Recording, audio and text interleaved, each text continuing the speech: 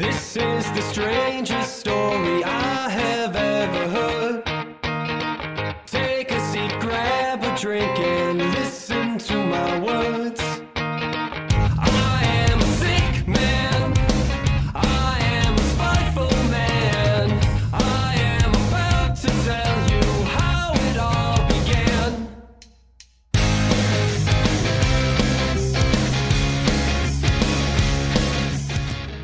Hey there! Welcome to First, podcast where two buds talk trash about how their favorite shows begin.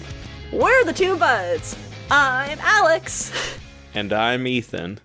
So, some of you may have noticed, maybe, possibly, back in June, May-ish, we took like a month off. There was some adjustment stuff happening. What? I know! No. And when this episode releases, it's probably gonna release in September, I think? Based off of the math, yes, that checks out. So, further math, right? Word problems. The last time Ethan and I really recorded was May. Based between the recordings between previous episode and this episode, it's been about 2 months. Yeah, Ew. it's rough. So, welcome. It's basically a re-pilot. We joked about how we had a mid-season finale, but then we realized on our RSS feed we've only had 2 episodes released. Yeah. Oh gosh. You guys are ready for it. Buckle up. So just pretend that this is smooth sailing, except that it gets worse in the best way, because Ethan's a little lit right now. I'm a little litty. Just a little toasty. Just a little bit. a little mellow. If you folks don't understand the consequences of going down a river for 2.5 hours and how much alcohol you can have in that time period, you know, you're missing out. I would say if you live in a valley and you have rivers and you have tube devices, bring out some alcohol and enjoy yourself. That's all I can say right at this point in time. You sound very sober. Thank you. Definitely not trying to pretend like I'm more sober than I am. Couldn't tell. Could not tell whatsoever. Seemed very natural. Normally, we have like a couple of beers in between these recordings. I'm actually drinking water right now. Okay, let's move on. So, as a way, you know, it's a shame about NSR, but we're still doing our thing, and maybe in honor of NSR, it's not, because we had this plan back in January of 2020 before the world lit itself on fire. We knew we were going to come up with this episode. This episode's theme is dysfunctional families. So, I made Ethan watch one of my favorite shows, which I say that a lot maybe, but like one of my favorite shows, The United States of Tara. Mm-hmm.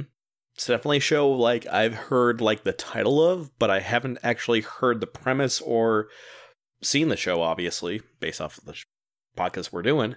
But, and then I requested Alex to watch a show called, you may have heard of it, called Shameless. I like the giggle. I had thoughts. Ugh.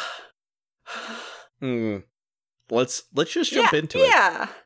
Let's just dive into the episodes that we assigned each other. So, who do you want to do first? Well, Ethan, here's the thing. Mm-hmm. I know for a fact that both of us watched this episode a week ago, because not only was it like a giant time between recordings, we could not pick a day and stick to it for the life of us. True story. We both had work and or other life events happening, so it's been about a week, and if you could see our screens, you could see I was trying to rewatch it right before we recorded, and I only got 10 minutes into it. So one person has an hour-long episode versus the other person only has 20 minutes, give or take. 30 minutes. Of course, I'm the one with the hour-long show. I'm not on brand. And I haven't rewatched mine because I really didn't like Shameless. Spoiler, I did not like Shameless. I do have 4 pages worth of notes, which is a first record. I feel like I definitely pushed the envelope with this show because I knew, like, one, it's an entertaining show throughout the entire season, but I have that, you know, feedback versus Alex is just watching the first episode and just trying to decipher. And I'm excited to see if she recognized some key actors and sees if she gets the fucking anime references in half of this shit. But We'll see. Oh, no. Oh, no. Yeah, I'm going to say no. probably not. Oh, don't you worry. I'll bring it up. So, Oh, you fucking nerd. why don't we just start with you? You Okay, know, I'll sounds like start you have with some me. opinions.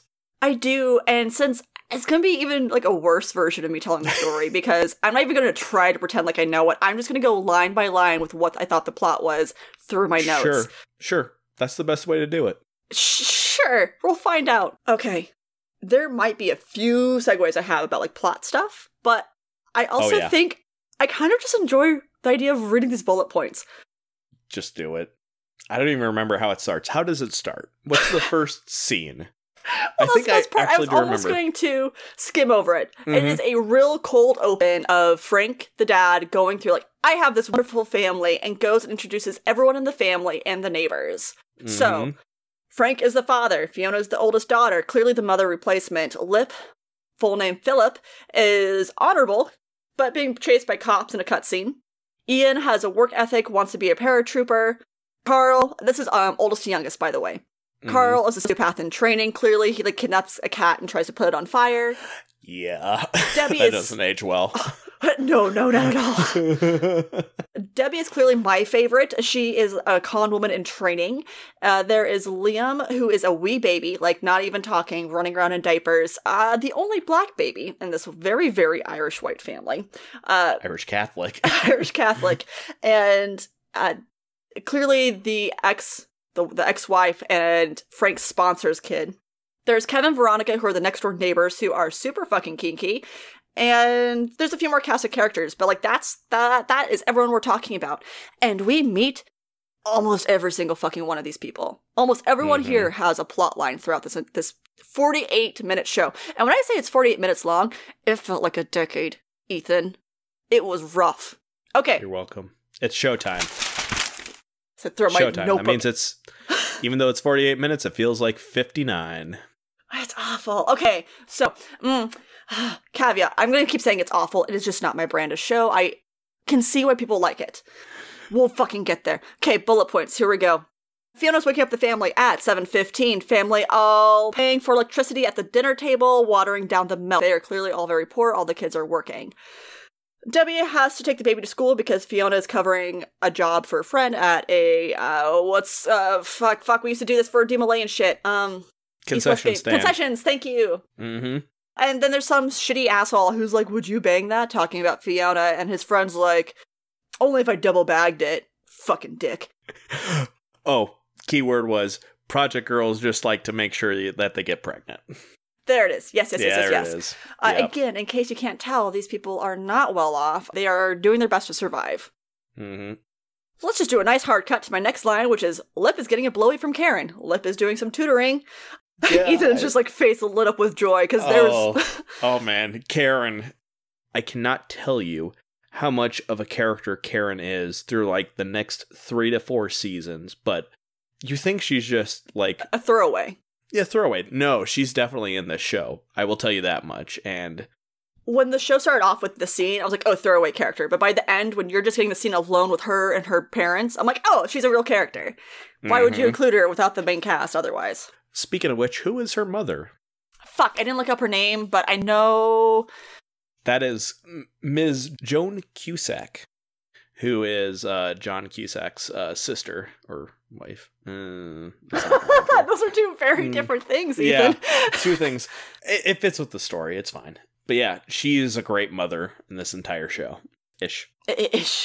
And so, like, the whole reason he's getting a blowjob from this girl, Karen, is that he is tutoring to get money for the family, and apparently science turns on Karen, so while mom is making them drinks or food or something at some point, she goes under the table and gives him a blowjob. Hooray! Next scene we get, and when I say these are scenes, some of these are so fucking quick, guys. Like, they are just flashing through. I barely had enough time to write this. Like, there is literally so much stuff that's happening in this show, and it's only like a 50-minute episode, but there's so much shit that happens. And I rewatched it too, and I was like, oh my god, I don't remember all, like, half the shit happening. I've already been talking 5 minutes, and this is just the first 5 lines. Do you understand? Yeah. Like, this is this show. So, and I guess in a comment of, like, how fast the show moves and the amount of information you're getting, at first I wasn't sure how I felt about it. And I came to a point where I realized I think it's on purpose because his family is so dysfunctional. It really adds to the chaos that the family is going through, even when it's not seen as the family as a whole. It's a true ADD dysfunctional like family. Like, okay, we're doing this, we're paying bills, we're living our life, we're doing all this shit. I'm snapping at while I'm doing that. I apologize. I was earlier. But it also reminds me of Fooly Cooly. And that was something I really enjoyed about Fooly Cooly was that like insane pacing that it had. And once I connected that, okay, no, this was a purposeful decision. Maybe not one I agree with, but it was a purposeful decision. I still would have really liked to see this episode be spread out between 2 or 3. There was a lot going on. So much. Let me continue. So Fiona's going out. She has a dress on. Veronica comes over and she's like, no, the dress, the tag, it's still on. She's like, don't worry, I have a tag gun. We'll put it back on when we get back. Lip finds out as he's putting away money or something in a dresser drawer, he finds gay porn. It belongs to Ian.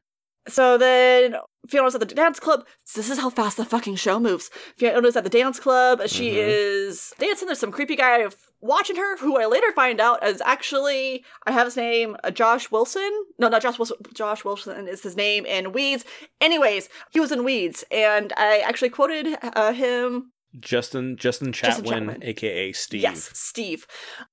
I just want to say, I'm probably going to retweet it at this point on our first Twitter, which, by the way, hey, we have that at yes, First we and do. Friends. Hooray. Huzzah. But yeah, totally quoted Josh Wilson, and no one got it, which was super unfortunate. But so Fiona's dancing, this guy comes up, starts grinding up on her, and decides to steal her purse. He takes off. Steve tries to chase after him, runs into a waitress instead. Glass everywhere, drinks everywhere. Oh, haha, it's fine though, because Veronica and Fiona are flirting with this cute Steve guy. They try to get back into the bar after they chase the guy with the purse, but the bouncer's being a dick because they don't have stamps on their hand. So Steve decides to throw a fight with this bouncer, who we later find out as Steve is taken home that this bouncer is a fucking badass scary dude who has like gone to jail and killed his father over something really minor. I didn't even write it down. But Steve's a dead man walking at this point.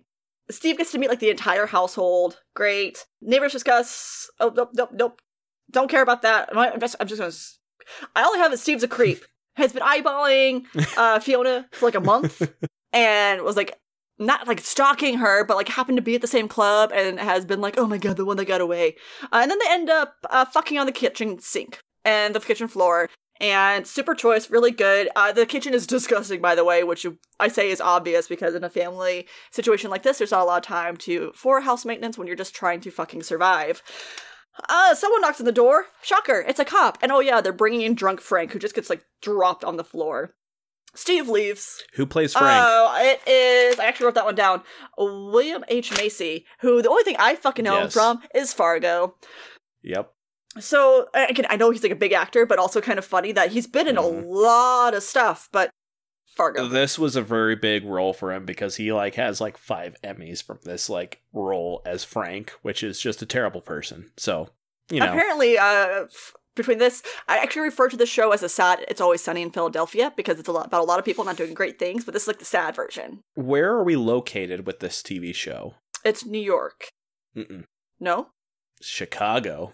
Oh! We're in like we're in the slums of Chicago. Gotcha. Okay. Mm-hmm. So it's almost Always Sunny. It basically is. Just Always Sunny, but like real Always Sunny. Okay, pushing through. So Steve leaves. It's super awkward. Next day, Fiona goes to work, ? She's going to hotel cleaning, but there's like some kind of interaction there where it's like, I can't really tell if it's actually her job or if she's just doing some work and the lady's paying her. And she's also like stealing toilet paper and shit because you gotta do what you gotta do to survive. Yep. Very next scene, Frank's at the bar. He's handing over a phony disability check and just cashes it out behind the bar. Steve comes back. Yay! Asks her out again, her being Fiona. By the way, she's like leaning on her broken-ass dryer at this point. Like they literally have to like prop it or lean against it for it to work. Stabilize, yeah. And she's like, no, actually I'm not that into you, but it's more like that you shouldn't be into me because you're really cute and this is never going to work out. I'm not interested. He's like, okay, well, should you ever change your mind? Here's my phone number. Leave the phone number. At this point, Philip is trying to convince his brother that he's not gay. Decides to get him a blowjob from Karen. So they go over, and Ian gets a blowy from Karen. Yay! Yay. But then, her dad catches them in the act. An apple drops, he kneels under the table, or kneels to pick it up, sees her under the table, flips the table, the boys run out. Ian's able to get out the front door, Lip has to jump out the top floor, and definitely fucks up his foot. They lie to Fiona about where they came from, so they were hopping turnstiles. Not what happened, obviously. Then there's another knock at the door as things are kind of going buck wild. Oh yeah, by the way, Veronica was a nurse in training. She knows a lot about medical stuff, but also she got kicked out of medical school when she was stealing medical supplies. So she knows a lot. She's trying to become a nurse, if I remember correctly. Mm-hmm. So they go to see who the fuck's outside, and it is a free dryer. Yay, Steve. Way to continue being a weird creep. And then, oh goodness, what is this? So it's important. I wrote naked penis. There's a reason. So as they're trying to fix Lip's foot, Veronica sends Ian over to their place to go get medical supplies and a pack of cigarettes. He goes to pick up the pack of cigarettes, and there is Kevin, fucking full ass naked, which I took a point to say because this was made 10 years ago. Saying penis. Unheard of. right before Game of Thrones. Yep. Showtime did it first. Simpsons did it. God, I hope not. I hope not either. And there's like this, I say sexual tension, it's not. It's just Ian who's clearly into men and Kevin who's fucking drunk or something and he's like, hey, give me a cigarette. Yeah, sure, bud, here you go. This is a totally normal thing to ask a kid when you're naked. Mm-hmm. Just dudes hanging out with dudes. Just dudes being guys. Yep. So, the next scene we get is Karen's house. The dad leaves. He's collecting all these creepy clowns that are around the house. The mom's like trying to get them to stay. The daughter's like, fuck you, whatever, we're better off without him. Dad leaves. He's kind of a piece of shit, it seems like. Next scene. Fiona calls Steve. I thought it said Flint. Flirt. So they're bantering. And then, that's all I wrote. Uh-oh. Oh no. Is that when they meet each other at the train station? This is when they meet each other at the restaurant. She does have a sit-down dinner. Or no, they do have the fight, and then they meet at the train station, and then they have dinner, if I recall correctly. There's a lot of pacing. No, not yet. Not yet. Oh, yeah. There's a lot of pacing. Okay. So, oh my god. It's like the worst kind of pacing, because all these are like happening in like 30 seconds to a minute. They're honestly, really fast. I thought like Edgar Wright like had done this like first episode or something, like just based off of the pacing itself. I was like, oh, we're going here, and I was like just waiting for the whiz noises, just like. The important difference of an Edgar Wright film is that there tends to be the focus of objects. Yep. And hands. Not this. No. This is just scene. So then you see Ian at work at a convenience store. And it's a Muslim couple, but it's a white woman who has married someone of Eastern heritage and someone who has converted to the Muslim church, but also seems like the husband isn't going to church very often, and she seems very neurotic and high maintenance and like trying to get him. He was eating pork rinds, and she was very pissed off at that. Yeah. And that's like the only scene you get. So you know Ian and his boss are fucking. Like I knew immediately in that moment. I'm like, oh, nice, they're fucking. So they were too cool to hang out. Yeah, no, it's weird. I was like, ooh, that was a weird too moment. Casual. So then Fiona has a heart-to-heart over Frank's sleeping body with Ian later that night. Ian's like, throwing stuff at his dad's sleeping body, and he's like, I think Dad hates me. She's like, you just look more like Mom than the rest of us. And they kind of have this thing going back and have this thing where he kind of accuses her of like, well, you need to feel like you're wanted, or you need to like always be taking care of somebody else. And she's like, yeah, it makes me feel wanted. And it seemed to be kind of like an okay moment. Then as soon as Ian leaves, she just like kind of breaks down crying. Well, Ian says a line like, that's sad. You don't need to feel valued by your base to be needed and stuff like that. Yes. And it's a very valid point. 100%. Yep. I feel like I'm skimming over a lot of like these really good points, but forgive me. Like, there's so much. Let's see here. So she tries to wake up her dad, and it's kind of like yelling at him. And then eventually Mayim's like, hey, Fiona, thank you so much for taking care of the house. You're welcome, Dad. And then just leaves him. And then this is like one of my favorite small moments that happen. You see Debbie come down the stairs with a pink pillow and puts it under her dad's head and says, I love you, Daddy, and leaves. And this is when I wrote the mark. My God, it's only been 20 minutes of the show. I will tell you this. Debbie and Carl are obviously the youngest other than like Liam. Kid-wise, so they still have a parental like connection to Frank. The rest know how Frank is. Like, this is not a regular occurrence where he's just passed out on the floor and everything. They know what he does. And I think that's such a good way of showing it too, without showing, not telling, right? Mm-hmm. It's showing that child innocence of Mm-hmm. when your parents are sick, you want to take care of them, or when your Mm-hmm. parents are sleepy, you want to.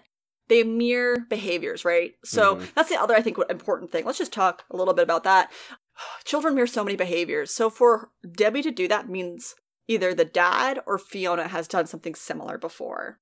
Or the mother that's not in the picture right now. Fair. And I guess they seem like young to have seen or like really connected in that way. But since I don't know the mom, I guess I can't speak to that. Mm-hmm. But yeah, that means there was at least at one point someone who cared enough about Frank or cared enough about the kids. Not that these kids are going uncared for. They're just, again, trying to survive, to mirror that behavior. Mm-hmm. Based off the children, Liam is a African-American child. Yes. And Frank, obviously, in the first 10 minutes of the narration, says he's his kid, but he just seems to have a darker complexion. Yeah. What are your thoughts on that? I think that, and particularly the way the line gets said, it's like, oh yeah, no, looks a lot like my sponsor after him and my ex-wife were hanging out a lot. For me, the line, this is my kid, I think Mm-hmm. Frank does care about his family. I really do. I just think that he just has his own set of circumstances that makes it really hard to be a successful parent. Mm-hmm. I will say this, the entire show is based on the principle of family, and so it's interesting to see how that's played out throughout the entirety of it. That's fair. 20 minutes in. Okay. Don't worry, I'll be shorter, I promise. I'm trying so hard too. So, oh man, there's so much. Next day, call Steve. You dance for yourself. Oh yeah, she's asking, Fiona's asking Steve, why the fuck do you like me? This makes no sense. And so yeah, he's like, well, it's because you dance for yourself. I remember the first time I saw you, she's like, prove it. If you really saw me, what was I wearing? He explains in crazy detail what she was wearing. And then also talks about her friend. And she's like, oh, well, my friend's so much cuter, so much hotter than me. Yeah, maybe, but also you're more genuine. And she was performing, but you were dancing for you. And you make me want to enjoy life again. And this is what I audibly barfed. I was like, because, Ethan, I hate this fucking thing that guys do. I say guys, people in general, when they're trying to be romantic, it's like, I'm a better person, or you make me want to be a better person, or life is so much better with you. You inspire me to be the better person, yeah. Fuck off! Oh my god, I'm not a person without you in my life. For me, well-intentioned, easily manipulative. Yep. And I think there's ways to have those sentiments. And I just don't say that shit out loud, man. Because if something, God forbid, should happen. Alex is audibly, and visually just, putting her face in her notebook, just I can't handle this. Just no. I loathe it. Loathe it. Because you shouldn't be finding enjoyment in people. Make yourself happy through other stuff. Don't use people. Don't do it! And then, because they were on the phone, this is the thing I was talking about. Okay, and then suddenly they were, running around the subway. There was no fucking conjecture. It was just they were on the phone, and then suddenly Steve's on the subway. I'm like, is everything okay? Is this a different show? Are we watching some kind of monster movie now? No. They just happened to meet. Happen. I don't know. I don't fucking know, Ethan. They just have this, internal sunshine and spotless mind. She just said, meet me at the train track. Yeah, you have to assume as the audience, and I think that was a bad assumption to make, because you're just okay, sounds good. What, did you not spare another 30 seconds for that? And so then they go to a fancy dinner date. Mm-hmm. Which immediately they do a good job of wow, Fiona's really stands out. Steve is pretty well dressed and drives a nice car and is well put together. She, by the way, this show clearly made late 2000s. The late 2000s fashion in this was very, very good. The short sleeves with the striped long shirts. Mm-hmm. Just the chill vibes. Yep. Oh god, it was good. This was actually, the show came out in 2011. I have a confession. Mm-hmm. My friend made me watch this pilot when the show first came out. So I have seen this technically, but in 2011. But you blacked it out. I didn't like it then either. I can't remember what episode it was earlier this season for us, but I mentioned oh man, there's a show coming up that I did not want to watch. Yeah. Did not want to watch. This was it. Because I had seen it, and I did not like it. Yes, my revenge for Midnight Texas. Yes. There's no facial hair to judge on this one, though. Oh my goodness. Okay, so they're like having this, it seems really nice, and then suddenly it goes really poorly, where he starts accusing her of not liking him because he's rich, and then turns it into him assuming, like, speaking for her, like, why do I only date guys that treat me like shit? Is it because I don't think I deserve to be treated well? It's the guessing game, yeah, like, here, let me make a few assumptions that you're having in your head right now. It's like, okay, you're not psychic, it's general composure that they're displaying, so. And he's just a dick about it, too. Like, isn't nice, just kind of mean. And she also has, like, I maybe have described this very poorly, she does not seem to have a long fuse when it comes to, like, temper stuff, particularly outside her family. Like, inside the family, lots of patience. Outside, nope, snapping. Which makes sense when you're under that much fucking pressure.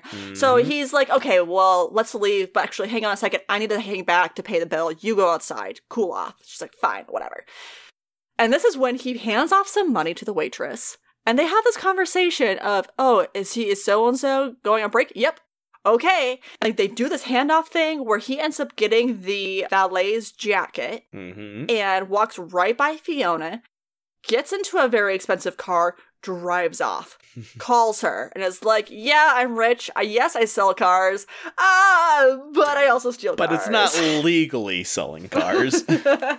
And so you find out, well, this guy has been kind of presenting himself as this clean-cut rich guy, maybe doing this pretty woman thing. No, he's just a scummy.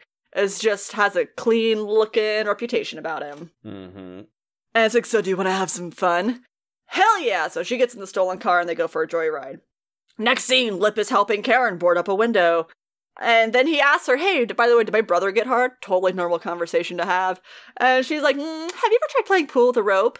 So, no. Next scene, Frank is home, is sober, and like it's like this fish lens view of through the new dryer. And him like walking back and forth and like, wait, what is this? What is this thing? Next scene, because this is just the speed of the transitions. We're almost done, folks. Oh, by the way, after Steve running around on the subway, I said, holy fuck, there's 10 seasons of this show. I was done. So, let's see here. Lip then goes to the convenience store, catches Ian and his boss, his name is Cash, a fucking, he doesn't see it, but he hears it, and then they come out, and they're trying to put stuff away, and turns out they have each other's shoes, so like they're each wearing a mismatched shoe. I was gonna say, I don't think it was necessarily that Lip catching or hearing them as much as he was just like, hey, they have each other's shoes on. Interesting. See, I'd argue differently. I'd argue since the audience heard noises, that he would heard noises. I'm not saying that they were super obvious, like, ooh, baby, fuck me. I'm just saying that there were some weird stalking noises, like they were stalking this convenience store, and it's like, oh, hey, man, we didn't see you there. It's like, I literally yelled out 5 times your guys' names to see if you were here in the store. Stalking noises? Is that how you stalk stores, Ethan? Yeah, I guess. You know, some bags here and there, and just some bottles clinking. I don't know. There were, like, distinctive grunts. I will tell you this, in later episodes, with some of the same people and some of the not same people, a lot of people are banging behind the refrigeration, like in the actual cooler, and you hear bottles clinking, like systematically. And you're like, okay, so we know what's happening. Gotcha. Yeah. There's a scene where someone sees someone through, like the beer bottles, like, hello, boys, and, like, walks away. Oh, and by the way, Lip, like, throws a fucking shit fit over this, and leaves. Which is to say something, because Ian's clearly a minor, and Cash is clearly a married adult with 2 kids. So, it is creepy. Cash is, like, 25, 28 at this point, I would say, maybe. Or maybe 35, who's to say? I would probably branch on 35. He is a very handsome man, but still makes it weird and creepy. So, the next scene is Ian and Lip. Ian and Lip are back in the room. It's nighttime, and Ian is fucking... Or not Ian, but then they both end up being pissed. Ian and Lip are both pissed off at each other, and start saying shit, and Lip, I think, really is coming out it. Again, while he took his possibly gay brother to go get a blowjob to turn him straight, I think a lot of this doesn't necessarily come from homophobia, which is like how it really gets pitched in the beginning, but comes from a place of caring for his brother and wanting to make sure that he's safe. So like in this case, it's like, hey, do you realize how fucking creepy it is that he's buying you stuff? Like, this is weird. And he uses a term that does not hold up well, so I'm not going to say it. But it just is, it's very much a weird way of showing care. Again, I'm not going to say it's appropriate, but it's a very dated reference. Like, even like 3 seasons into the show, it's like very dated stuff. I'm like, I do not feel comfortable watching this half the time, but I still watch it because it's trash. It's trash. So.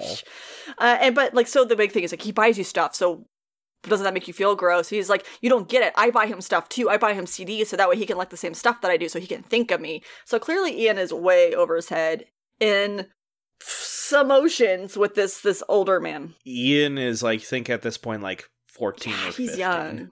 And it's like, and Lip is like the second oldest and he's like 17. Like, you definitely get the vibe he's a senior in high school or something like that. Yeah. And then like in this fight, Ian insists that Lip go and apologize to Cash because like what he did was disrespectful and rude. And I think there's an element there, right? Like, he did not act the most mature about this. He was not. But then I think of that and I remember Cash is a goddamn adult. I think he reacted fine.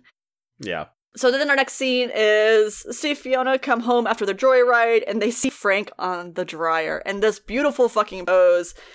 And I can't remember whatever line he gives. It's like, someone's been eating from my porridge or some like. Yeah, it's like, someone's been eating from my porridge and it's too cold or some shit like that. Yeah. This is like the first time I read a good note. Frank is a great fucking actor. William H. Macy, holy shit. Like, the fact that he told me he won 5 enemies, like easily. Episode 1, donezo. Yeah. Very good. It's a very good drunk. And you see, like, you see kind of like possessiveness happening with Frank, and maybe it's that pride, like, oh, you think with you have to buy us a fucking dryer. But then the next scene is all 3 of them getting drunk, smoking pot, and partying. And kind of having this philosophical thing. And you'll find out a little bit more background about the family. Like that. When the wife ran off, so did the dad for a period of time and just like left the kids alone completely. And he tries to pass it off of like a nervous break or anything like that. And she's like, nope. She being Fiona, nope, you left us completely. Just left us alone. And you see these moments of where Frank's trying to soften it as he's trying to pitch it to Steve. And Fiona's there to kind of keep him in check, but also at some point takes a big step back. And she just does more of like the look to the camera. In the camera's face being Steve, of like, don't trust this. This is nope, don't do it. This smells like bullshit because yes, and they talk about how he has these funny disability checks, and he was working at a plant, and he got hit with something, and so he has disability leave, even though it's been like 3 years. There's supposed to be someone who was following him around, and like he just doesn't give 2 shits about it. And then they're playing, I can't remember the song, but it's something from 70s, 80s. It's a classic song. And playing it really loud. And then Veronica and Kevin jump in. And they're like, listen, old man, if you're going to be playing shit this loud this late at night, this is going to be shit that we want to listen to. Yep. And then he gets some LMFAO shots. Yeah. Kevin and V come in and they're like, listen, man, if you're going to play this shit like this loud, we're going to play the music we want to listen to. Yep. And I just love that it's LMFAO shots. Because it was 2011. Yes, it was. That was primo college for me. So let's see here. Then the next scene we have, we're almost done. Ian is gone in the morning. Lip grabs the porn, finds him in a car, a vehicle, smoking, and kind of teases him, like, oh yeah, so this is what you like, huh? This is weird. How's it even work? Ha ha ha. And it gets awkward, but then they end up having this kind of heart-to-heart, like, okay, was there anyone before Cash? Like, how long has this been going on? And like, they kind of discuss this other guy that he was with, and it quickly goes from, like, what the whole episode was building up was a very homophobic, I'm not really concerned, just this brother who was desperately wanting like his little brother to be straight. And once he really accepts this is just who his brother is able to like join him for a cigarette. Bullshit. And I think this conversation itself, there's no like, sometimes you see it or you experience it of people like, okay, yeah, I guess we'll talk about this. And there's like that hint of awkward. I think that the dynamic between the two of them was very honest and genuine. And like, if it was uncomfortable just because clearly this is the first time that Ian's really been talking about it with anyone, And Lip is trying to be gentle about it, but there isn't, Mm-hmm. like, do I have to talk about this? They have a very good levity about it because Lip knows, Lip's kind of digging into it, trying to make humor of it because that's what a big brother does, is just dish on it. And Ian's like deflecting in a good way that's like, well, I mean, you do this, this, and this, and how is that not gay? And he's like, and then they just like noogie each other at the end or something like that. Brothers being brothers. Yep. And so our very last scene we have in the show is you see Steve making breakfast. Mm-hmm. And Fiona comes down, and it's like the whole family's there. All the kids are at the table. He's serving up pancakes. And he's like, yeah, I woke up early, and there was Debbie, and she was telling me about how much she loves how much she loves breakfast. And it just seemed like since it's her birthday, it's not fair to let her have breakfast. Everyone's like, what? What? Debbie's not your birthday. And she's just like, I said I wished it was my birthday. So I can't remember any of the other like small cons she's doing throughout the show, but there's 2 or 3 that you hear of. They're like, oh yeah, what a good kid, learning the ways of life. And so they all join us at the table. They're laughing. They're having a good time. And the camera slowly fades back, and you see Frank on the ground. Like Steve has to lift up his leg so he can sit down. And Frank has the pink pillow under his head. And that's in the middle of it's the right kitchen. in the middle of the kitchen. And that's episode 1. Mm-hmm. So, I screamed about most of the stuff I didn't like. I'm guessing from your analysis and just even your commentary on the episode that you absolutely loved this. That this was your favorite show ever. I have zero intention of watching anything else about this. So people can give me all the spoilers they want because zero fucking intention. And I say that, and I think a big part of this, and what I identified while I was watching this, comes from my place of privilege. I grew up in a pretty well upper middle class family. While we had our struggles, they weren't remotely anything in the same park as this. Everyone, and I don't want to do this like in a subjective way, like someone's life is much worse. We all go through our own stuff. Yes, some situations are going to be a lot harder on the human psyche. Mm-hmm. It's just that in this situation, I know their life, while sure dramatized for TV, also is really some people's lives. Some people are really going through that every single day. There is definitely some exaggeration with the stuff that they do on the side, especially as the show progresses. They just have to like continually amp it up, and yeah, it's my same feeling on like reality television and stuff like that. Like people enjoyed the show for those reasons with the drama, but at the same time, I'm like, this is like left field ballpark. Like, there's so much stuff going on in this show that it's like, okay, you're dealing with this, and this, and then there's just so much going on in their lives. You're like, wow, they can't get like a break whatsoever. Like, people, like, even just on any level of like either financial or social levels, have at least some sort of a breather between this. But like you said, like, we're only 20 minutes into this episode and we're like, oh my god, like, how do you deal with this? And I guess the reason I bring that up is, again, maybe not everyone who watched a show grew up in a projects, not everyone who watched this show experienced that lifestyle. Mm-hmm. But I think there's an element of, I'd be willing to wager that a lot of people who like this show probably experience some levels of this. Mm-hmm. Which is my turn. Hey, Ethan, welcome to my mental health corner. We're going to talk about that later too. Oh yeah, sure. Yeah. This is maybe why I was really excited about this episode. So yeah, let's talk about parentification. Just real brief. I'm not going to go on for forever about it. Yeah. In case our dear listeners are unaware, parentification is a lot what it sounds like. It's when the child is put into a role where they have to act like a parent, either towards themselves, to the siblings, or more often towards their parents. And this is not great for a developing human brain. Basically, what ends up happening, particularly in the use of parents use their kids for emotional or practical support, which we see, particularly the practical support, when all the kids in the show are putting in money for electrical. That should not be a kid's responsibility in our current culture. That is to say, 100 years ago, kids were going, not even 100 years ago, right? Barely. Kids were going to work. And we have farming kids, too, who go to work. And it really is a recent modern idea for kids to not contribute to the household.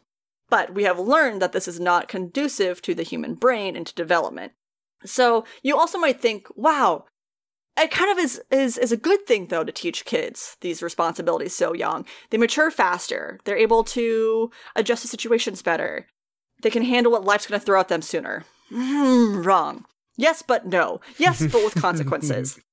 What it ends up doing is it creates chronic stress, depression, feelings of guilt, shame, unrelenting worry, and they tend to compulsively overwork from a young age, just to support their family. Which leads to an inability to trust others, an involvement in unhealthy relationships, a greater risk for substance abuse disorders, and even an inability to function independently. So sometimes it's so much, you get like the two spectrums, right? You'll get the people who are like, I will never, ever have to help another human being again because I had to do that from ages 5 to 19. And then you're going to have people who don't know how to function unless they're helping other people, which also isn't good. Funny story. Yeah. Oh, yeah. So let's just dive into this. I remember when I first watched this episode, when I watched the pilot originally, like, again, I took a break from the show because, like, season 2, like, really hit some points for me that I was like, I can't continue with this. And then after we watched this, I continued on. But that first episode, and then when Fiona says, when she's talking with Ian, like, you brushed by, but there was the moment where she's saying, I need, it makes me feel wanted. It feels like I'm important to the situation because she's taking care of anyone. And Liam is like, that sounds like really sad and really lonely. I was like, that's too close to home because I don't think I've talked about it on the show, but I have a special needs brother, and at points in time in my life, I've been the eldest sibling, so I always had to take care of the 2 youngest, and at certain points in time, like at the age of 11 or 12, like I was left alone with the kids, and I was taking care of them like I was a parent, and so just seeing Fiona in that situation, I was like, emotions. Don't like this, must bury it with other feelings or emotions, so I get where Fiona's especially coming from because at this point in time, she is like 19 or 21. Obviously, she's 21, I guess, because she can get into the bars. I wouldn't trust like 21, but hey. She can get into the bars, quote, legally in this situation. But, she's taking care of so much stuff because of the situation with her family and everything like that. Like, because she has an alcoholic father and she doesn't have a mother figure here to help cover it. She has her friends in Kevin and V that are able to help cover, but they have their own things. Like, she can go to them and be like, hey, can you help me out with this? Blah, blah, blah, or like babysit. But they are, just a supplement to the situation. They can't actually like be there fully for them. So it's an interesting like commune kind of like community just within like neighbors and just the projects, the neighborhood itself. It takes a village, essentially. Especially with 7 Gallagher siblings. I guess I bring it up because, in particular, as this term is starting to become a pop culture, a psych pop term, right? I think it's something that a lot of families do, and there's different variations, right? And the important thing is, if you are identifying in these elements, if you are able to seek out some resources, whether it's going to a therapist, whether it's learning more about it online, learning more about what kind of consequences come from this, because you are not alone. This is a very common thing that happens, for better or worse. The show unfortunately dives into it a lot too, like with this season and later seasons when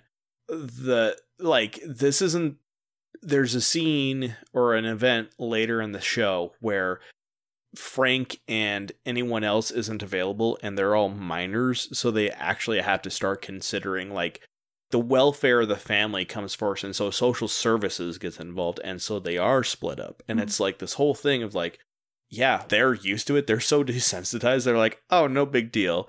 Ian and Lip, they'll be sent off to like a, since they're the closest siblings, they'll be sent off to a foster home, and then so-and-so will be sent, and then like Liam will be sent to another family. Like Liam, in the time that he's only like 2 months old, will be sent away, but then they face other situations like, well, Lip is 18 and Ian is too old to be in foster care. So they're going to be sent to like a correctional facility. And it's just like, it cascades from there. And it's just like, oh my gosh, they're so desensitized in the sense like, oh, no big deal. This will last like 2 weeks. We'll be put in a foster family situation and we'll be fine. And it's like, you're cool with this? Like, you're not freaking out whatsoever until like, you know, the curveball is thrown. It's like, oh my God.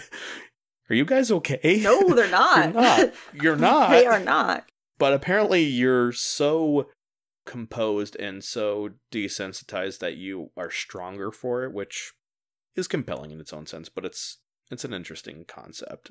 Oh my gosh, I wouldn't be able to handle this situation if like my family was distributed among like 5 other systems. You know. Ethan, I got another concept for you. Uh-oh. Okay, it's called resilience. And yeah, that's the word I was looking for. I was like, you have such resilience. And it's 100% a thing. And the best way to think of resilience is that everyone has resilience. And it's like a rubber band. And resilience is how much stress and strain and trauma you can handle in your life. How far can that band be stretched before it snaps?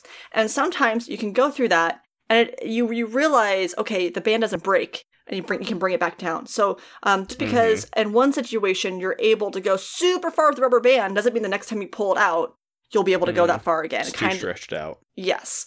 And sometimes people think of resilience as like a total capacity, like a gas tank, and it's not like that. It's just, it depends on the situation, depends on the elements and situation that's happening in your life. And so sometimes you could face that same exact situation over and over and over again, and you would still react differently depending on your stress levels and traumas, etc.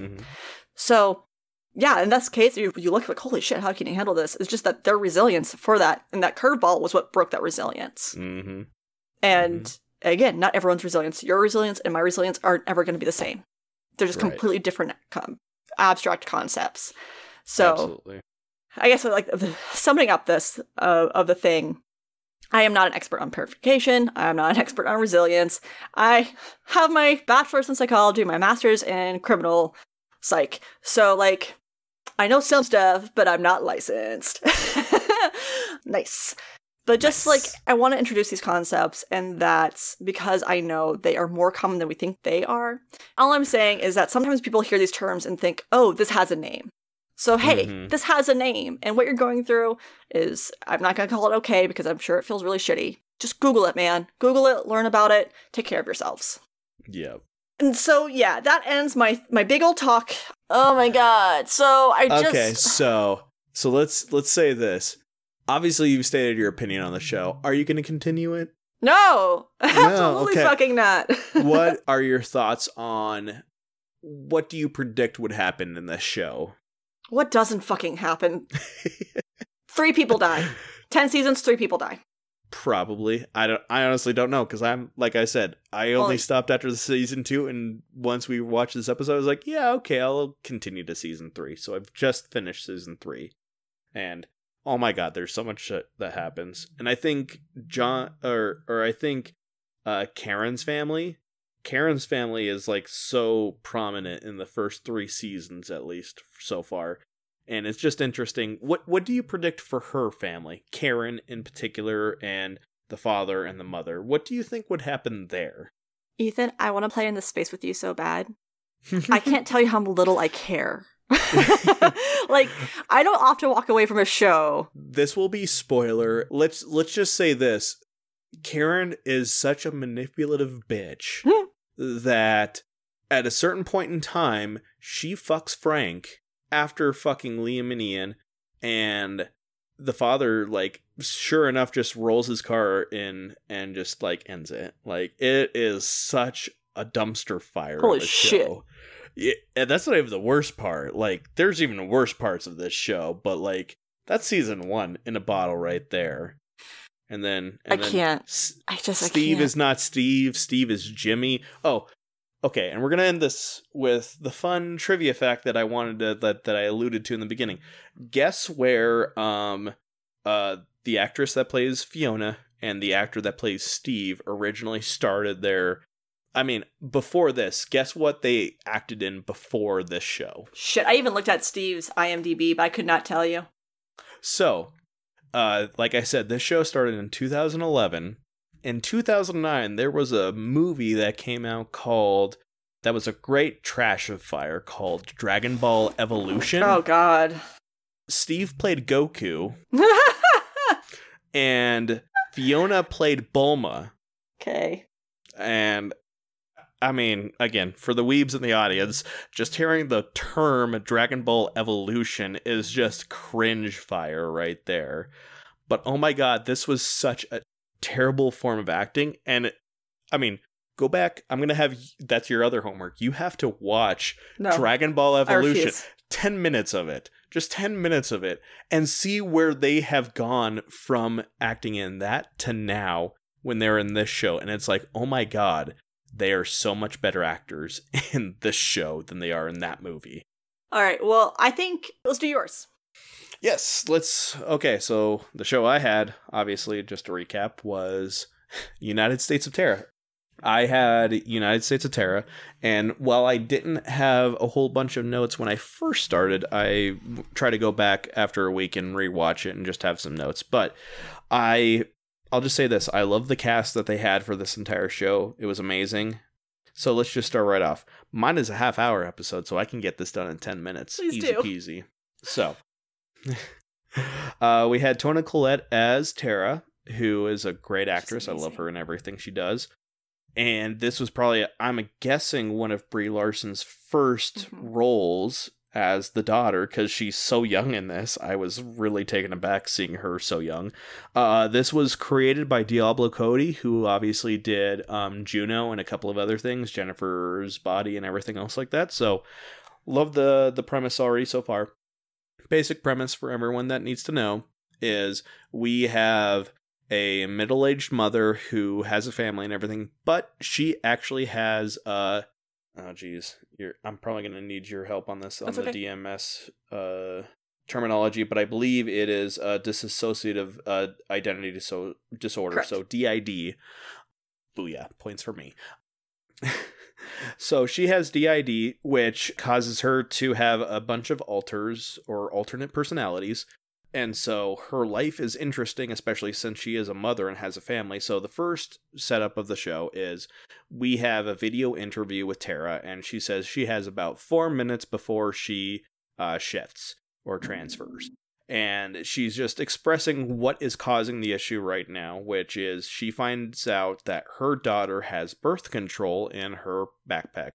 Her daughter at this point in time is probably like 14 or 15 years old, and she's freaking out because her daughter is, having sexual relations with people, and she can't deal with it right now because she's doing a bunch of work for another pregnant woman who wants like a baby room that's like showing her as like, a saint or martyr and stuff like that. Because Tara's a painter. Yep. She's a painter. She does like, a whole bunch of artistic stuff and is able to, express that for people that pay a bunch of money. And then as she's taking the videotape out, you can see she's kind of rolling her eyes. She's blinking frequently, and this is her shift. And so we're not sure who it is at first. Like, she just kind of like goes blink and then just walks out, starts taking off her underwear, starts just like stripping clothes because she doesn't like what she's wearing. Then the daughter, Kate, Brie Larson, comes in and is talking to her sex monkey, her boyfriend or whomever, and says, oh shit, I gotta go, because she hears loud music banging and she's like, I just have to go. She gets up to her room and she sees Tara just like changing clothes and is like, oh shit, T, who let you out? And T is the alter of a 15-year-old girl in a middle-aged woman's body. So she's like got the whale tail, she's got the thong sticking out and everything, the low-rise jeans and everything, and it's just being like, the cool... If you didn't know it was like supposed to be a teenage girl, it's like the cool mom that's trying to... And Toni just does such a good job of playing these different characters, because she's just like, hey bitch, what's up? And it's just like all over the place trying to be the cool kid. And there's something to say too about, of course I can't remember Brie Larson's character's name. Kate. There's something about how Kate comes into this like, oh shit, T, who let you out? Just so casual. Like, it is not the first time. It will not be the last time. Kate is a character who is a person who has seen this happen repeatedly and kind of knows how to handle the situation. And T is like, hey, let's go shop for some slutty clothes and make us look like older than we actually are. even though she's old enough. And Brie Larson's character, Kate, is like, I don't have the money. We can't do that. I can't drive. She's like, well, you can drive because I've already smoked a blunt at this point in time. But look who's got Tara's credit cards. And she's like, this is why you're my favorite of the alters. So she even uses like the terminologies like, you know, they are on the same page. They go downstairs. They're getting ready to head out. We run into Marshall, who is the son, who is played by Keir Gilchrist, who actually plays one of my favorite actors in another show called Atypical. But in this, he's younger. It's a few years ago. And he's the son, and he's taking everything in stride too. And he's like, hey, Mom. He's like, oh, not Mom. And he's like, oh, hey, T. And so he's like, okay, cool. And they're getting ready to go out, and Marshall's like, well, you should probably get going. And they're like, oh, we're just going to head out and have fun. Before Max shows up, aka the husband, and Marshall's like, oh, too late.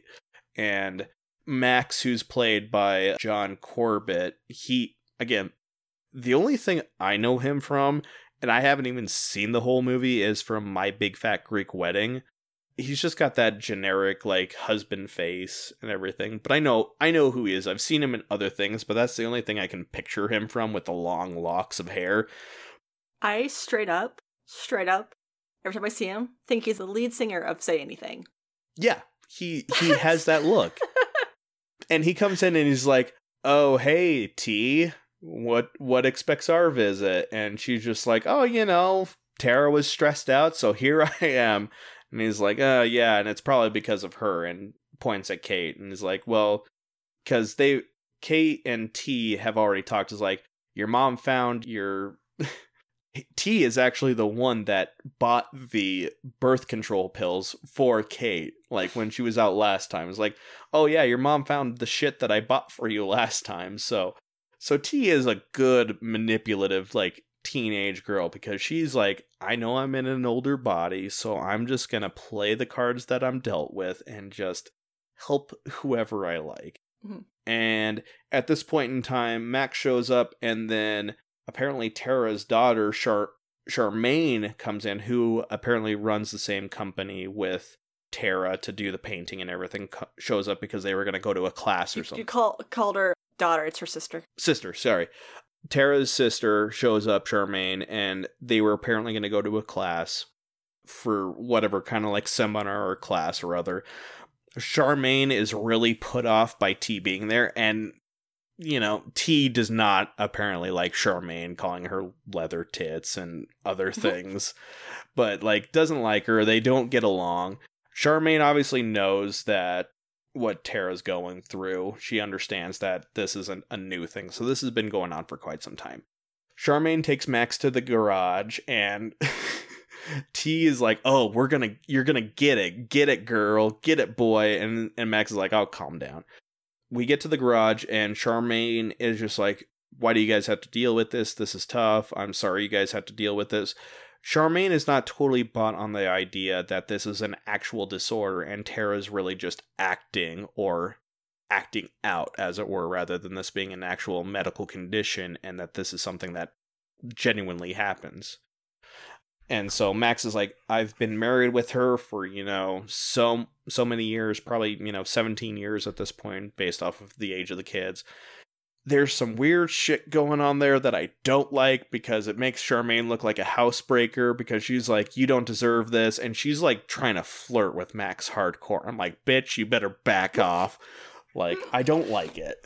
And so, and Max is like, I've dealt with it for so long. We have a system, you know, we have the agreement that, you know, any of the alters have to partake in as part of the family.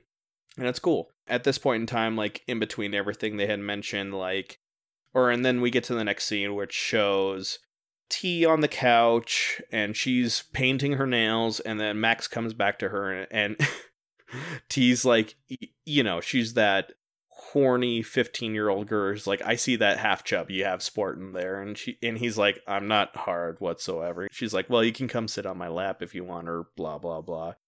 T feels frustrated because she's not out as many as the other ones, which this is kind of like a good foreshadowing, because we hear that Alice comes out more than T or the other alters. Alice actually isn't introduced in this episode, so that I'm excited to see the other alters that are in the show. We get 2 alters in this show, T and Bud, who Bud comes out here very shortly. But Buck, excuse me. I thought it was Bud.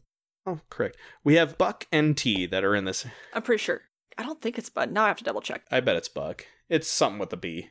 But T starts like grinding on Max and starts making out with Max. Max immediately stops it like after 2 or 3 seconds and is like, "You're not my wife. I don't feel comfortable with this." And she's like, "Oh, come on. You know you want it." So it's, again, that weird teenager mentality. And so Max says that she needs to go to the shed. And apparently the shed is going to be another kind of like foreshadowing thing, because we see her go out there. Marshall starts playing loud music to drown out whatever sound is happening in the backyard in the shed. So this is kind of like the release almost, or the tantrum shed, where if alters need to feel stressed out or anything like that, or anything else like shifting or like other, that they go to the shed, and that's like their timeout time where they need to like vent their frustrations. Marshall's a really cool kid. Like, he apparently understands this stuff, like, I think more than anyone in the family, because he's like totally cool with it. As soon as that scene happens, Max is in the shower, Tara is back, and she gets in the shower with Max and is like totally cool. I thought it was going to be a weird like one-off where T tries to pretend to be Tara, but it wasn't. It was her. And she tastes the lip gloss that makes her feel like a porn star on Max's lips, and is like, "Did you make out with T?" And he's like, "Yeah, but it was you." Or, I mean, like, "Can you blame me? It was your body, and I'm attracted to you." So, and he's like, "I just don't like that." It's like, "I'm sorry, I stopped it though."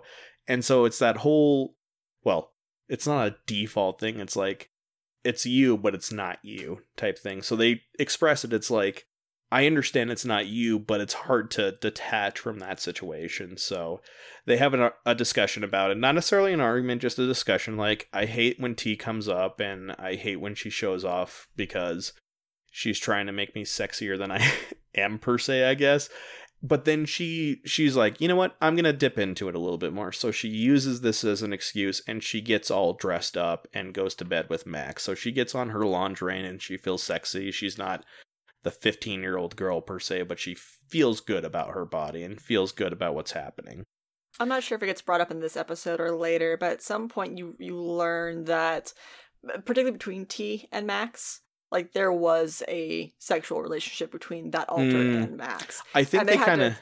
They had to come up with essentially this agreement of, nope, I'm not comfortable with this. This is not okay. And for them to have this open communication, which the show up to this point is also doing a great job of showing communication, where it seems like a polar opposite of Shameless. Like, there's very little communication happening. Yep, very little stuff. Just the communication in the sense like, "Hey, we need to pay the utility bill."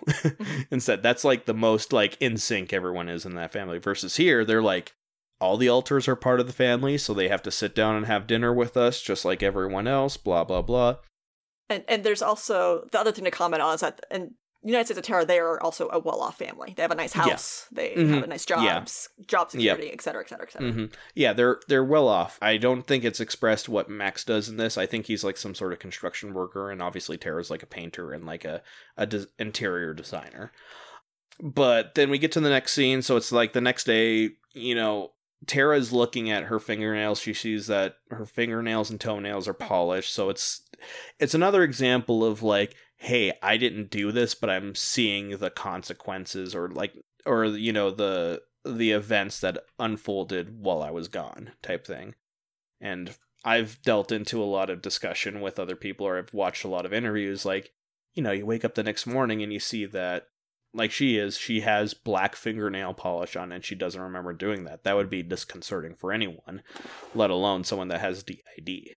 So, and then they're going to, I think, if I recall correctly, Kate comes back that same night, and she's with her boyfriend, who's like, you know, he's pre-weeb. He's like got the Japanese samurai knots, and he says that Kate is kawaii, and she's like, that means it's cute, right? And I'm like, ugh. just just like, I want to kill this guy. I want to kill this guy right now. Like, I'm a nerd, but I'm not like on that level. And this guy is such a douche. Like, he's got like the fucking like, you know, hatchback and everything like that, and he thinks he's so cool and edgy. It's so like mid 2000s goth kid. Like, yeah. Like this is right before, you know, or like right after My Chemical Romance was big. So he's got like, you know, the chain pants and everything. Like, yeah. Let's just once more for the audience. Anyways, that happens through the entire scene, and they're making out and stuff like that, and they do have sex, but I don't know. It definitely doesn't seem like this is Kate. I mean, it's Kate's first like love or romance in high school, so she's not. I mean, she's in love, but not actually understanding what being in love is. And so the next scene is we get Tara dropping off or coming to pick up Kate. And Kate is fighting with this boyfriend, and he is actually getting very aggressive and like shaking her and grabbing her, like not necessarily hitting, but he is definitely getting like hands on her. And Tara is freaked out, jumps out of the car, and is like, "Hey, what are you doing?" Kate is embarrassed because mom's making a big scene before, like when everyone else was ignoring the aggression that was happening. And so Kate's like, "Fuck off." Kate at this point in time has gotten the lead role in this ballet, and so she's really excited. Tara's dropping off the dress for it because the concert is that day.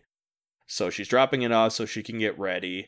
Kate blows up in her face saying, like, "I can't believe you're doing this. You're weird. I don't want you to be this assertive and stuff." Kate gets back to the car, is crying and freaking out, and then she shifts again. And then this is when we start to see the introduction of Mr. Buck himself.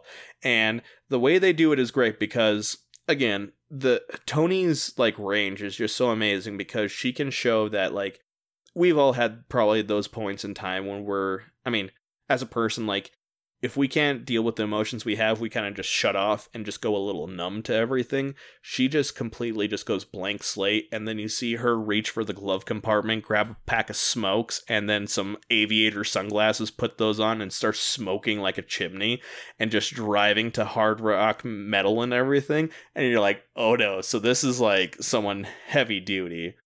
She gets home, we see her going through her wardrobe, and we see Buck himself like getting changed. He's got the straight up like we see that everyone has their own wardrobe because Buck has got the sleeveless like flannel jacket. He's got the full on redneck, got the beer cap and everything with like the fishing line on it and everything. And Marshall's downstairs making some cupcakes of triumph, I believe they are. So like, you know, celebratory cupcakes. And it doesn't age well, but Buck is very much like homophobic and just like, you know, aggressive because like, what's with these weird gay cupcakes and everything? These are muffins of triumph for Kate. And he's like, oh, well, that's cool. So, and he puts a cigarette out in one of them and cracks open a cold Budweiser. Max comes home and is like, hey, Buck. Oh, hey, Buck. We're going to go to Kate's thing and we would really appreciate it if you came along. And he's like, I ain't going to go to, you know, slur ass, like, ballet stuff. And Max is like, well, maybe we need to call Dr. Ocean about, you know, having being less selfish. And apparently Marshall interjects and says, well, Dr. Ocean is on leave, you know, this weekend. And he's like, cool. And so they kind of do some reverse psychology with Buck and just convince that Kate really wants Buck to be there. And so Buck shows up and they're watching Kate perform this ballet, and Buck is actually getting into it. Like, he's been this hardened guy, and then Marshall even interjects. So, like, Buck and, like, Marshall have this weird thing where Buck doesn't necessarily enjoy Marshall's company because he thinks he's a little bit, quote-unquote, queer or gay, and that doesn't vibe with Buck's situation. Like, they went to, like, he there's a flashback where all three of them go to the shooting range, and he's like, I'm gonna go to the shooting range. He's like, no, that's a guy thing, but we're gonna go to Kate's thing. And they see, Max and Buck shooting guns, and then Marshall's there reading a magazine or something like that. So, like, Buck's the, quote unquote redneck AR-15 America guy. He's a man's man. He's a man's man, ready to go to, I don't know, wherever. But he does that, and so we get flashback, and we just see the correlation between Marshall and Buck. And Marshall leans over to Buck while he's watching. He's like, "Oh, you're enjoying this," and he's like, "Shut up!" And he gives him like a slap across the top of the head, kind of just gives him like a noogie almost, a weird thing. And as soon as the performance is done, Buck is like the one guy to start like the standing ovation. Like he's like, "Yeah!" And then Kate sees this and realizes that Tara has shifted to Buck, and so she feels a little uncomfortable with this because it's not her mom seeing the performance, it's Buck. And you can definitely tell that has like shaking her a little bit, but she does appreciate it. And then Buck is giving congratulations to her, giving her like kudos and stuff like that. We get outside, and the boyfriend, whatever his name is, Kawaii-chan, he freaking like loses his shit or some shit and is starting to get aggressive, and then Buck starts beating the living piss out of him, just like starting like, "Hey, you don't talk to her that way." So we're getting like the assertive mom dad vibe from Buck, and just starts like kicking him and whatnot, and starts getting a fist fight. Eventually it finally gets broken up, and Kate's actually kind of happy that Buck stood up for her and everything. And then they go bowling. This is the end of the episode, and it's a good family dynamic where they're like enjoying bowling. Buck is showing Marshall how to actually do this, and is actually like preventing the kids from drinking beer. So he's like the good paternal father figure, even though he's got like this grizzled attitude, and he actually is enjoying their company. It's a guy's night with plus Kate, effectively.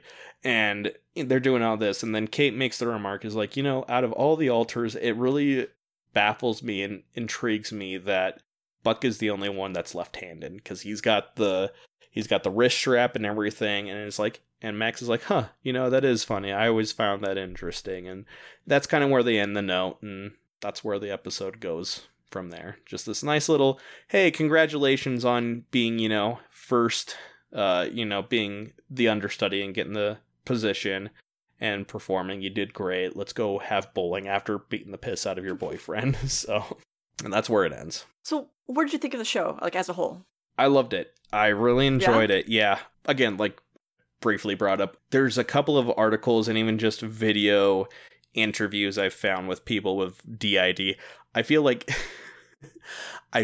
this does a better job of like showing the like medical and scientific side of DID versus like Split, which, I mean, there's a good range there, but it doesn't show like you can have supernatural abilities per se, versus like, just like I said at the end there, oh yeah, Buck's left-handed. Out of all of the characters here, they do have different conditions, so it's interesting.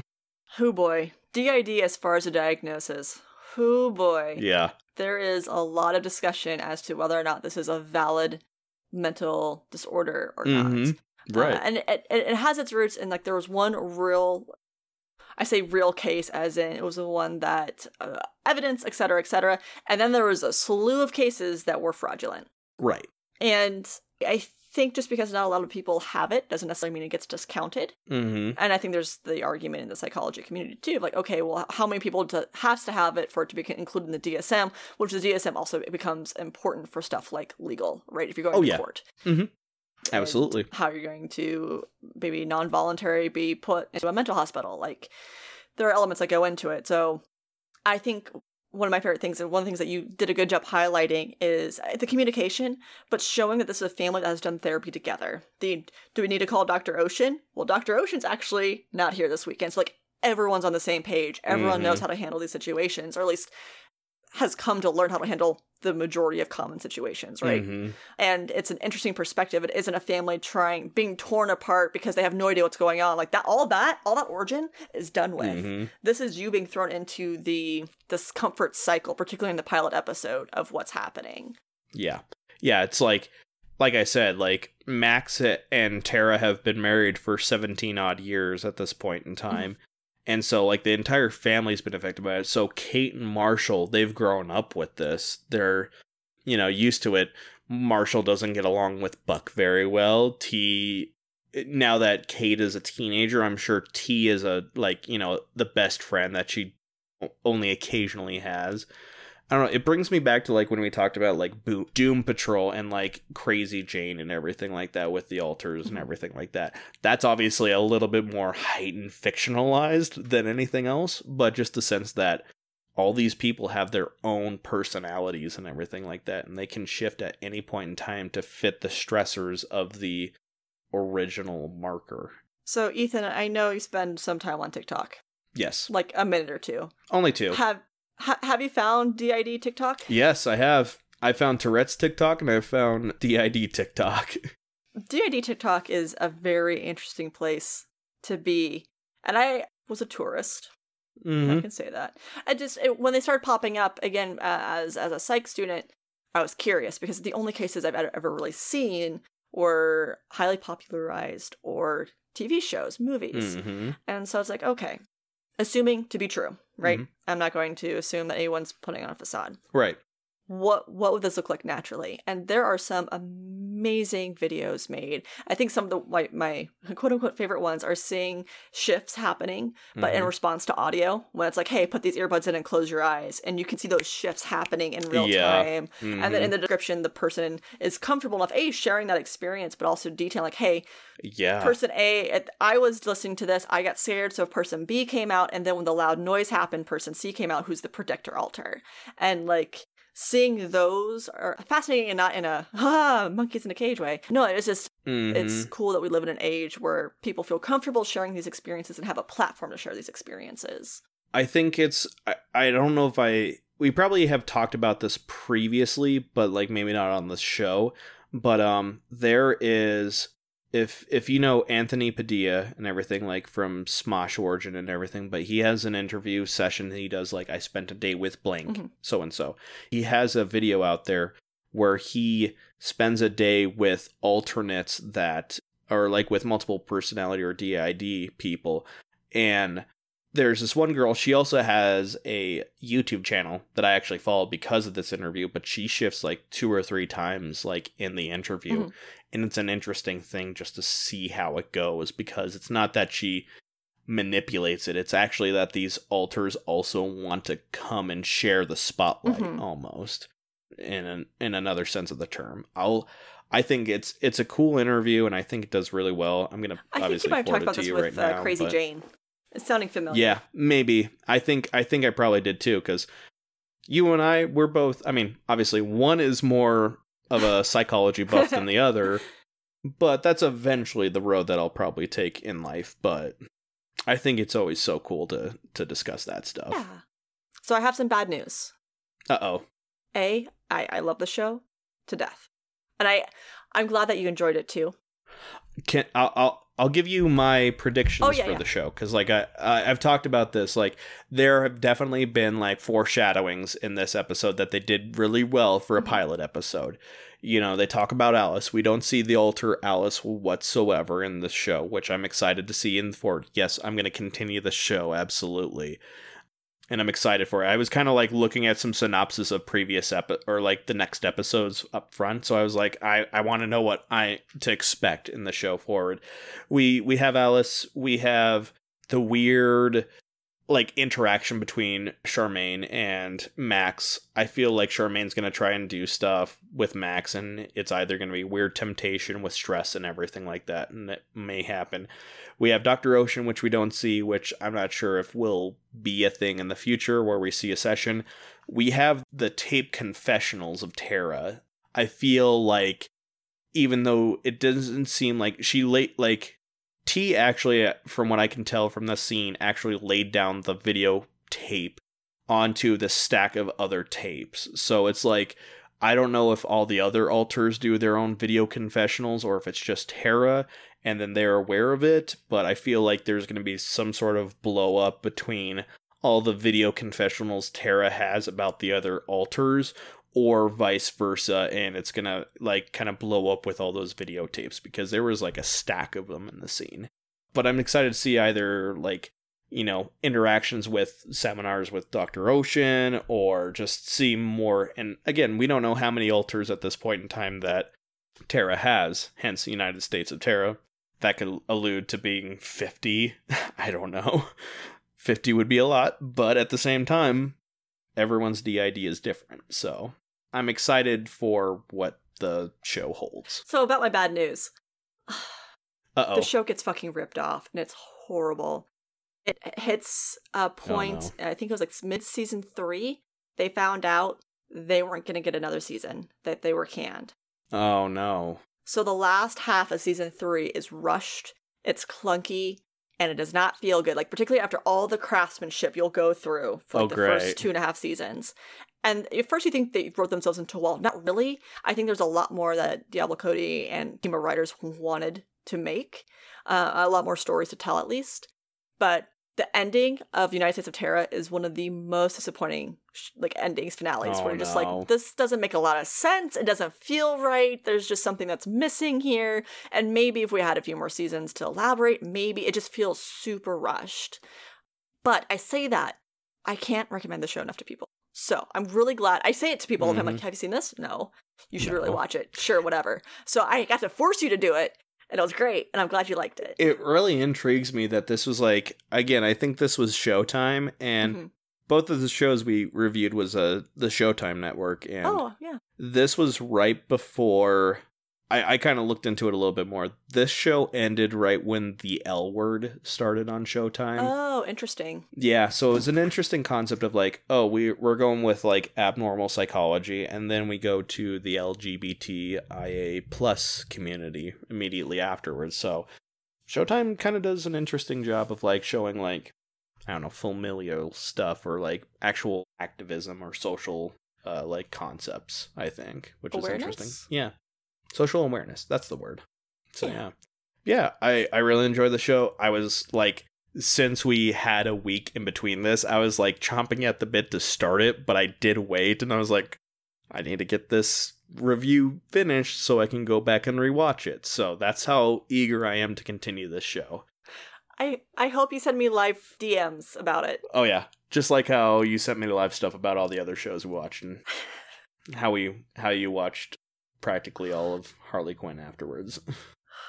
Okay, so like, by the way, as far as plague watching goes, I did not watch a lot in Plague Prime. Can I call it that? Is it too soon still? Like in that April, March, May time, I did not watch a lot of TV.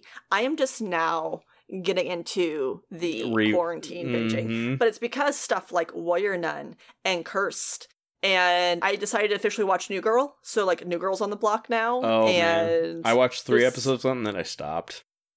That's the very first time I watched it. That's how I was. So, I am now getting into the meat of binging, which only means because this project, our season 2, has gone on for so long, not that I'm complaining, it's just that it's probably going to be about October before we're done. There's so many more shows that are we're trying to play catch up.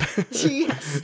We have so much material. Even longer than season 1 we talk about. So. Yeah, absolutely. Well, this is already an hour and a half long. So I guess out of 7 of Buck's cigarettes, what rating do you give United States of Tara? I would give it 5 smokes out of 5. 5 out of 5? 5 out of 5. I mean, I gave you 7, but okay. Oh, sorry. 7. Sorry. 7 out of 7. I heard 5. Yeah. 7 out of 7 cigarettes. Still 5. Oh my god. No. I'm set on 5. No. 7. Yeah, I'd give it a full rating on this pilot. I guess, and I didn't ask you, out of 6 clothes washers, what would you rate Shameless out of 6 clothes washers? You know, washing machine? Yeah, that too. Is that the word you're looking for right now? No. Clothes washers. Let's clothes washers. You're still a little A little warm over there? No, I'm actually coming down. I'm just being dumb right now. Oh. No, you know what? Let's try and find something more creative. I don't know, that was good. I like clothes washers. Okay. let's keep with that. So out of 6 washing machines, what would you give Shameless? It's either 6 washing machines or 6 blowjobs, one of the two. Oh, goodness. Oh, gosh. Every time, like, the last few episodes we've had of these, like, I know the score I want to give it subjectively, but objectively.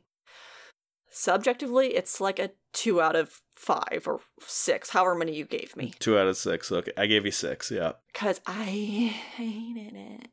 Did not like it. I do not want to go back to it. And actually, I think the 2 is me giving it the benefit of the doubt that, like, I see what people like about it. What, I guess, obviously, we talk about the plots and the stories a whole lot more, but on the technical end, like, camera and everything that, how did you think the camera and, like, cinematography for it? I didn't like it. No, I felt like I expected 2011 TV to be like.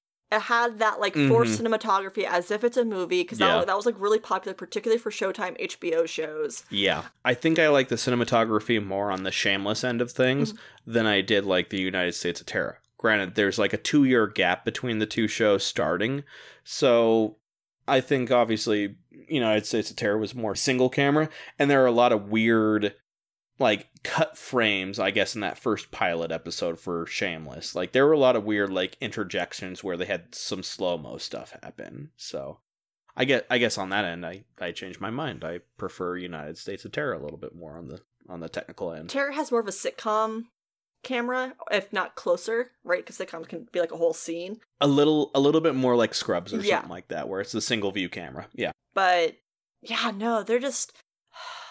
There's a lot happening in Shameless, and I get that it was purposeful, and I can appreciate the purpose. I just didn't like it.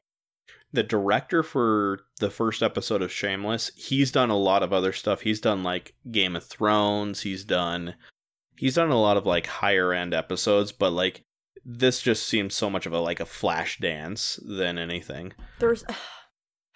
I really think if that first pilot episode had been split into 2, whether it was like a Buffy, hey, here's episode 1, episode 2 airing on the same day. Yeah. For me, personally, that pilot could have done a lot better if it just tried to tell you a little less information. Like, we did not need the whole Steve romance storyline in a single episode. We did not need it. I feel like even just rewatching or, like, continue to watching Shameless right now, I feel like it would have benefited from, like, a half-hour template just like Tara is right now. Because, like, at certain points, I'm like, oh my god, this is a 58-minute episode, and I am so, like, done with it. I'm like, oh shit, I haven't even gotten to the next episode. This is all stuff we're dealing with right now. Well, I think that ends our 2-hour rant. Seriously. So, we don't have as much stuff to promote anymore. No, this is true. We don't have our thing that, like, we do. And really, you all only heard that for 2 episodes. We recorded it for, like, 7, but you'll only hear it for 2. So, Ethan, do you have any projects, anything you want to promote? No, not at this moment. I will let you know in the future when I do stuff. But if you just want to hear my whimsical musings on Twitter, you can follow me at Ite Shaw. I occasionally have some funny stuff on Instagram or wherever that matters. That's pretty much it. Maybe eventually I'll do some weird project, but we're in the works for that, so we'll see. Well, just because the network isn't here anymore, which we're not talking about, really, I can't control myself, and I put all that energy into a new project. So I'm still streaming, motherfuckers. Here I am. Hell yeah. I'm still streaming. You can find me on Twitch at Roll4Alex, but instead of an E, it is a 3. Because I grew up with LeetSpeak. However, I was kindly reminded I should have just put a 4, the number, for the word 4. I'm like, shit, that makes more sense. Because everyone, when I go to Twitch channels, are like, roll for 3 times? I'm like, no, that's not what I wanted. Anyways, and the reason that is because I'm actually a big old dummy, and I definitely have Roll4Alex spelled correctly in one of my email accounts. I just can't figure out which one. So anyways, follow me on Twitch, Roll4Alex. Spelled with a 3 instead of an E. And if you also like the sound of my beautiful voice, you can find me on the Firefly podcast as Captain Eris Camber. That's it these days. That's all I do. The only pitch I have is, well, I'm being reminded by my roommate playing it downstairs is, hey, no matter what you think of Last of Us Part 2, go play it. It's a great game, regardless of how you think of the plot. Just like how we think of these plots in our pilots. We still have our Discord, which is important. We do. Because that means you can come hang out with us in our Discord. Psst. This is the insert that John adds when I forget to credit our theme song properly. Our theme is Astronaut by the Spinwires from their Nights Out EP. But yeah, you should come totally hang out on our Discord. Hang out on our Discord, Cool Kids. Yeah, the Cool Kids channel. It's been renamed. It's Cool Kids channel. It's their Cool Kids channel. Come tell us how wrong we are, even though we know we're right. Do do do do do.